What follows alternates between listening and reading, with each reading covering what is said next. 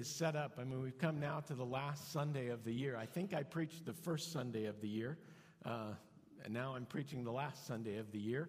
And it's just a time for reflection, a time to look back at our own life, at the life of the church, and where you are. Are you where you thought you would be based on the first sermon from this year? You know, a whole year has passed. Where are you at? Where did you think you would be? And it's time to get a little nostalgic and a little historic a little bit. Over the past few years, I have become an appreciator of history, not by any means a history buff or history expert, but I appreciate history more and more. Have done more and more reading and historical fact, historical truth, biographies, stories based on history. And as I think back, you know, what are the key moments in my life over this last year, some of the reflection, but as I think back historically, what are some key moments in history? Some things that really were game changers. You can think nationally, if we look back at our nation's history, the American Revolution was huge. I mean, that's really what got us started. And the founding fathers and laying down the groundwork for how this nation was to operate and what was to make it thrive. Civil War, major game changer in that. As we look at church history, and go back many, many years to the Reformation, that was a game changer. The church changed drastically with Martin Luther. And those are important things to know. Internationally, World War I, World War II, those were game changers. The Berlin Wall coming down was an amazing feat that nobody thought would happen in our lifetime.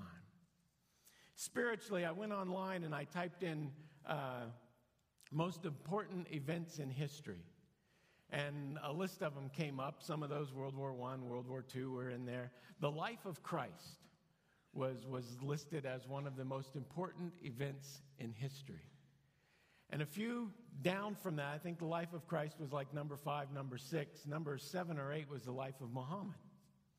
Was one of the top 10 most important events in history. And so history is very important because all of those things are game changers in our life.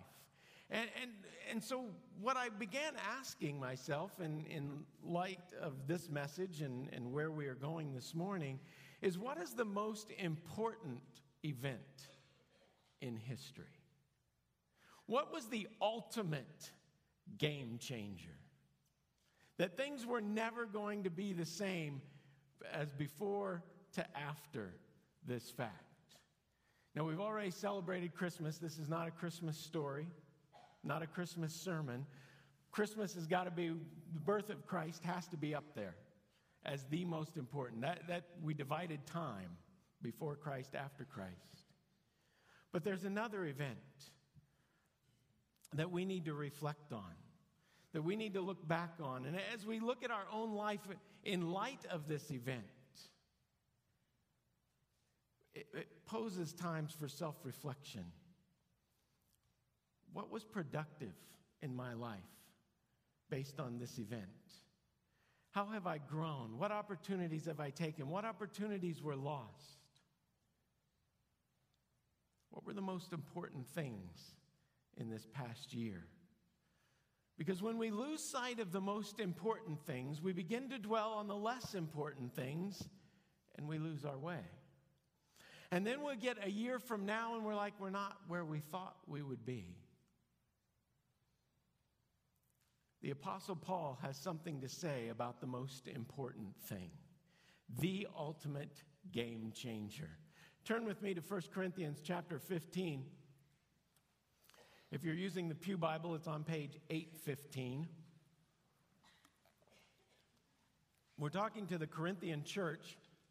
And when Paul wrote this first letter, we have 2 letters to the church at Corinth, 1 Corinthians, 2 Corinthians. Corinthians was the church at Corinth was a church that was quickly losing their purpose. They started out, I believe, strong.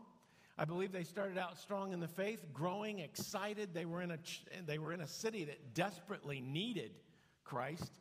They desperately needed to hear the message, the gospel. But they had lost their purpose. They were focusing on the wrong things. They had allowed the most important thing to slide to the background, and they brought all of the less important things and forgetting the only thing that mattered. If you read through 1 Corinthians, you'll find that they argued over who was the best leader. Some said Paul, some said Apollos, some said Peter, some said Jesus. That was the holier-than-thou group. Well, we follow Jesus. They probably talked in a deeper voice when they said it too. They argued over what was the most spiritual gift. Well, yes, you have that gift, but I have this gift. And so they were arguing about all these unimportant things. They practiced tolerance over holiness. Tolerance is a big word today. Holiness, not so much. But you remember in chapter 5 where they tolerated the sexual immoral, and they were proud of the fact that they welcomed him into their body. And Paul said, kick him out. Holiness is more important than tolerance. They had forgotten. They stressed legalism over freedom. They allowed communion to be reduced to a church party. And Paul wrote this letter because they had forgotten the most important thing. I think we need reminded sometimes because we can let other events, we can let other circumstances overshadow this one. Look at 1 Corinthians chapter 15, verse 9.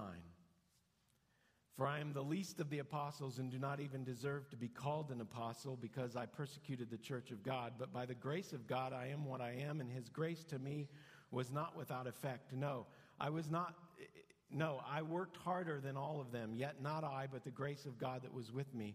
Whether then it was I or they, this is what we preached, and this is what you believed. But if it is preached that Christ has been raised from the dead, how can some of you say that there is no resurrection of the dead? If there is no resurrection of the dead, then not even Christ has been raised. And if Christ has not been raised, our preaching is useless, and so is your faith. More than that, we are then found to be false witnesses about God, for we have testified about God that he raised Christ from the dead. But he did not raise him if, in fact, the dead are not raised. For if the dead are not raised, then Christ has not been raised either. And if Christ has not been raised, your faith is futile. You are still in your sins. Then those also who have fallen asleep in Christ are lost. If only for this life we have hope in Christ, we are to be pitied more than all men. You see, Paul was saying, don't get caught up in who's the best leader, what's the best spiritual gift, legalism, freedom. The resurrection is the most amazing, important game changer there ever was. And if the resurrection did not happen, then we might as well just close up shop because we've got nothing else. That's the only thing we preach. The only thing we preach is that Christ lived, died, buried, rose again, and that we have hope in that resurrection. The resurrection of Jesus Christ is the most important event because if it did not happen, we have nothing else. We have nothing else. The resurrection is important for three reasons, the first of which is because of your past. The resurrection is important because of your past, and so we need to reflect back on our life. Verse 14 says, and if Christ has not been raised, our preaching is useless, and so is your faith.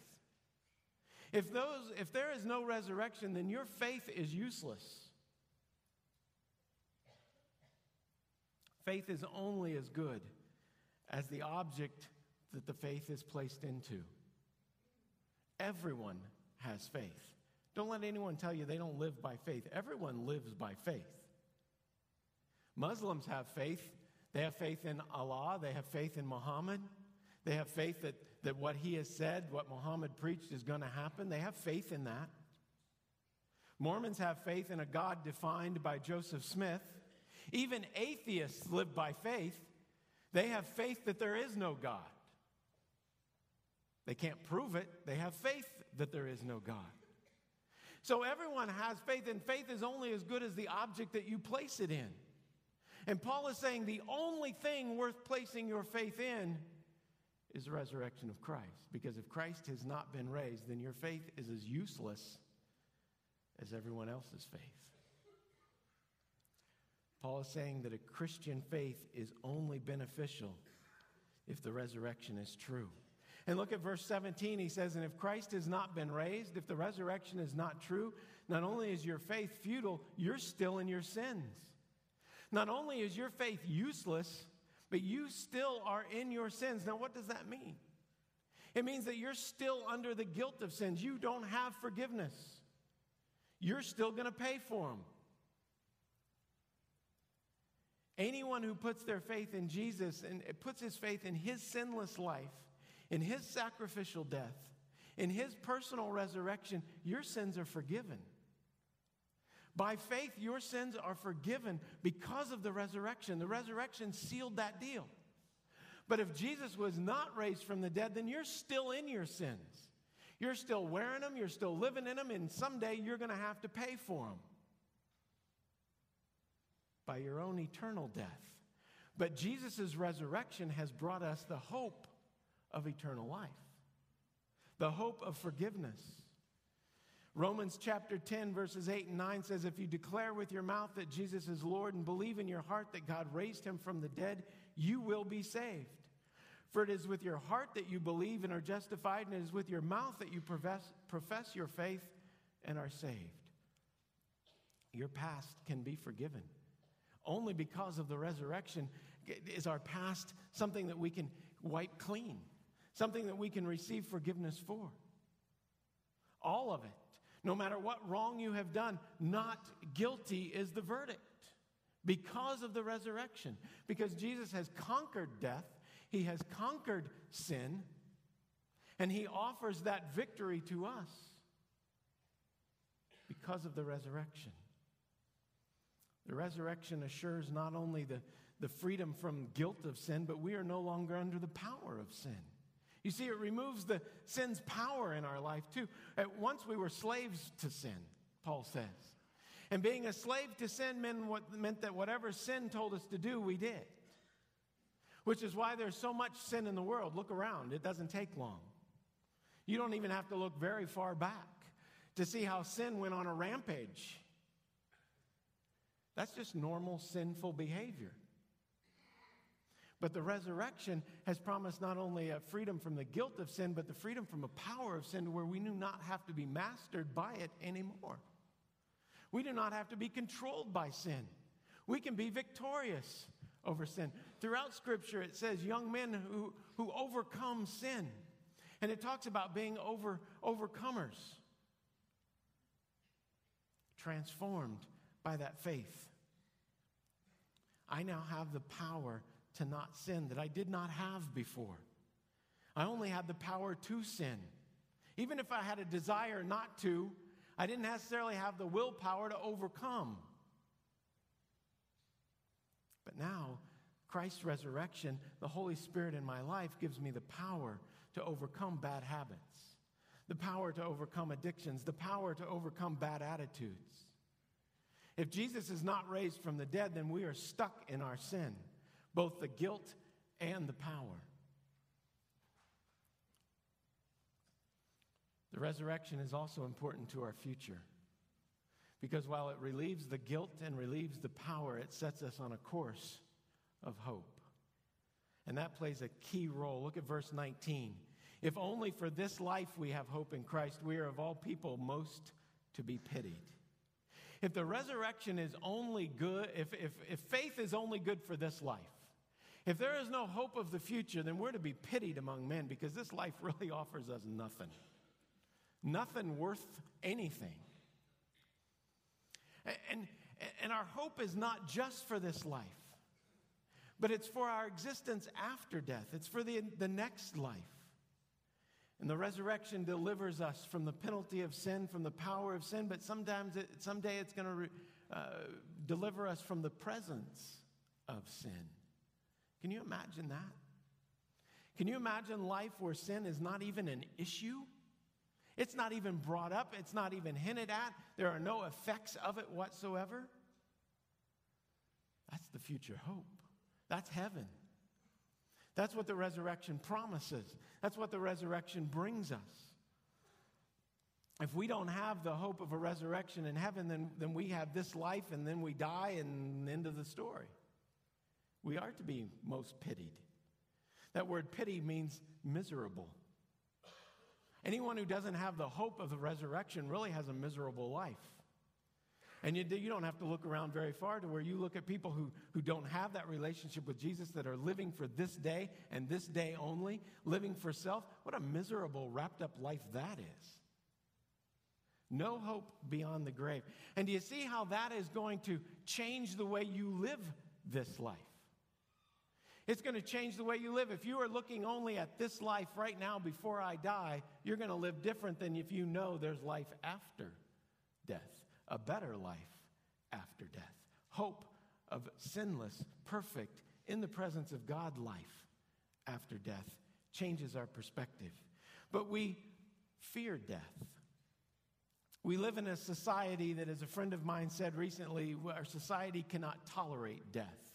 We can't put up with death. And why? Because death is an enemy. It is to be avoided at all costs. We're to do everything we possibly can to avoid death. Why? Is this life really that good? I'm not saying run out and be stupid, but I'm also saying don't run out and be stupid. Live the life God gave us with the hope of the resurrection, that there is another life to come. Death is not final. Jesus was victorious over death, and he promised that to believers, and so we can live our life in that light. But we fight against it. We protect ourselves because we live in a society that believes death is final and that all of the joy that we can experience is connected to this life. That's not true. The resurrection proves that. So we live this life with self being the big motivator, and we grab all that I can get, and I protect all that I can get, and I want to keep all that I can get, because when I die, see, why do we do it? Because we feel that when we die, it's over. The world is taught that when we die, it's over. And that is to be pitied, because when we live in fear of dying, we never truly live. And life is miserable. But the Bible offers a different view. The resurrection promises death is not final. It's merely a passage from this life to the next, the better one. And that faith in Jesus, forgiveness of our past, offers us hope for the future, which brings us right smack dab into the reality of the present.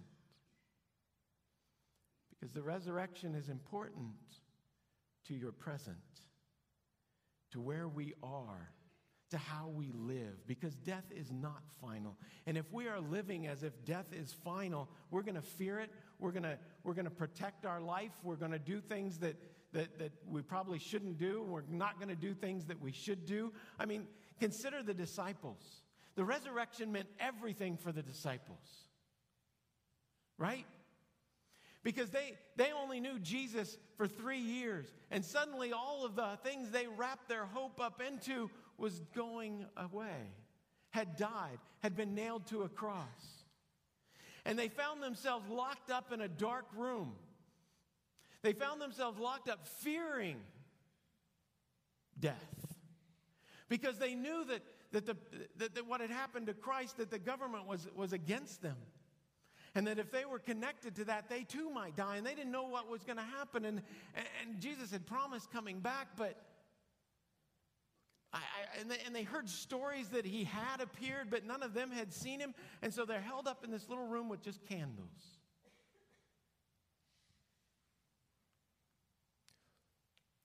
Why are you troubled? Why do doubts rise in your mind? Look at my hands. Look at my feet. Is it I, myself? Touch me and see.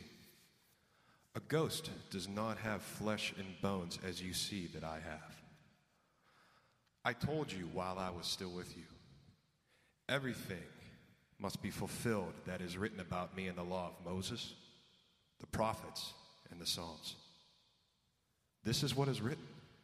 The Christ will suffer and rise from the dead on the third day. Repentance and forgiveness of sins will be preached in his name to all nations beginning at Jerusalem. You are witnesses of these things. I'm going to send you what my Father has promised, but stay in the city until you have been clothed with the power from on high. Suddenly, that one night, life was given purpose again. Life was given meaning again. Because while they were all huddled up, fearing their own life, Jesus popped in.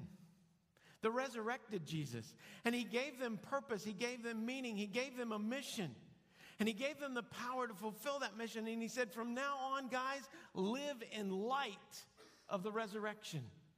Live in light of eternity, not in light of fear of death. Death is not to be feared. I've conquered death. I have overcome that, and I will give you the same ability to overcome. That there is now a resurrection. There is now a promise. That fear was replaced with boldness because they went from that huddled up behind locked doors to preaching in the streets, sharing with everyone, being thrown in prison. They didn't care anymore. The resurrection made a difference. It was the most important thing right now. Because of what it did in my past and what it's promised for my future, I live differently because of the resurrection. We can live our lives with spiritual abandonment, with no fear, with certainty, not a fear of death. The difference was Jesus was alive. The soldiers who killed Jesus may very well kill them, but death no longer had power over them.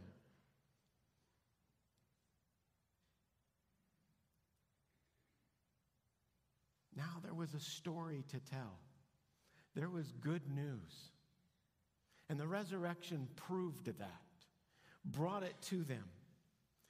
Tim McGraw sang a song a number of years ago. I'm not a country western fan, but I will use it in sermon illustrations if I absolutely have to. Do you remember the song, Live Like You Were Dying? I think he was 42 years old, found out he had cancer or some tumor, and he knew that he was just given a few months to live or a few weeks to live. And he said, they asked him, what'd you do? And he said, I went skydiving. I went Rocky Mountain climbing. I went 2.7 seconds on a bull named Fu Manchu. I loved deeper. It changed his life, but I think Tim McGraw had it backwards. Because he said, live like you are dying. I hope that one day you can live like you are dying. Folks, we're already dead. I want you to live like you are living for the first time ever. Because we are dead. If there is no resurrection, we're dead in our sins. You're already dead. The resurrection gives us life, provides us power to truly, truly live. Don't live like you're dying. Live like you've already died and you've got resurrection. Live like you are living through the power of Jesus Christ. That makes all the difference. What would you do if you had no fear? What would you do? How would you live your life if you had no fear? I'm not saying skydiving without a parachute. That would come under the category of stupid. But how would you live your life if the fear of persecution, if the fear of being made fun of, if the fear of dying, if the fear of losing everything, because really, what are we going to lose? You're going to lose it all anyway. When you're dead, it's gone. You've lost it. So there's no sense hanging on to it right now. How would you live in light of eternity? Peter confronted the very people he was hiding from. Peter was one huddled up in that little room, dark room with the candles and fearing what was going to happen next. And he went right out and he began preaching against those that he was fearing. Because now there's nothing to fear. Paul traveled the world. He endured shipwrecks, beatings, prison, flogging, stoning, homelessness, hunger. A life of danger. There was danger at every turn. Did it stop him? No, because there was nothing to fear. The resurrection made certain that there was hope for the future, which means I could live in light of that hope. 2 Corinthians chapter 4, in Paul's second letter, he writes this, "But we have this treasure in jars of clay," talking about our life in these bodies that are frail and falling apart. "But we have this treasure, this life in jars of clay, these bodies, to show that this all-surpassing power is from God and not from us. We are hard-pressed on every side, but not crushed. We are perplexed, but not in despair. We are persecuted, but not abandoned, struck down, but not destroyed. We always carry around in our body the death of Jesus, so that the life of Jesus may also be revealed in our body." You see, we're to live as if we've already died. We died with Christ, therefore now we can live for Jesus. We can truly live in the power of the resurrection. For we who are alive are always being given over to death for Jesus' sake. So what? So that his life may also be revealed in our mortal body. So then death is at work in us, but life is at work in us. Therefore, we do not lose heart. Though outwardly we are wasting away, yet inwardly we are being renewed day by day. For our light and momentary troubles are achieving for us an eternal glory that far outweighs them all. So we fix our eyes not on what is seen, but on what is unseen, since what is seen is temporary, but what is unseen is eternal. Do we live for the temporary? Or do we live for the eternal? Do we believe that the resurrection is true and fact and promises hope for a future and power for the present?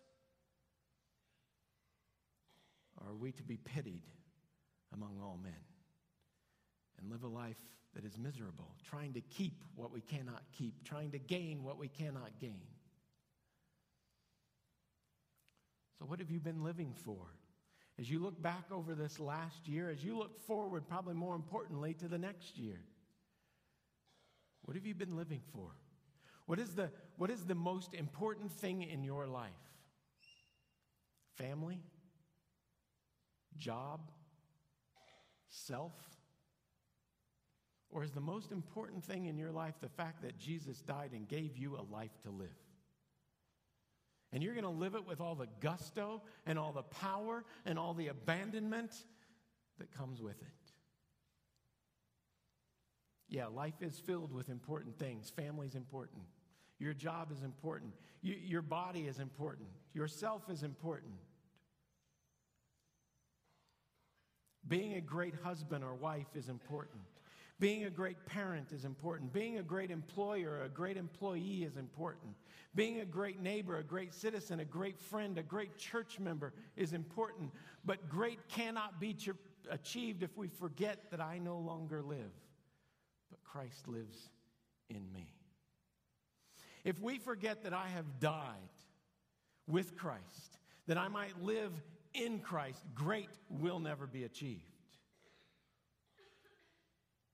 Great only comes through the power of the resurrection, through a life lived in light of eternity. So as a church, we have an incredible opportunity and responsibility to live out this truth in our community. In a community that fears death, in a society that fears death and will not tolerate death, we can live with the power of the resurrection and show that there is a better way.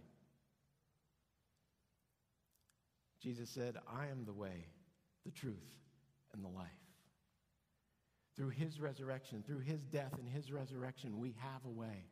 And the resurrection promises hope, that your past can be forgiven. Maybe you're here this morning and you've never received forgiveness. You've never asked. You've never placed your faith in anything that mattered. And you're still in your sin. You're still paying the price. You're still riding the guilt.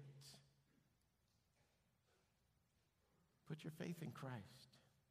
Acknowledge that he did come, that he has offered a way, and that you're going to align your life and live from this point forward into eternity.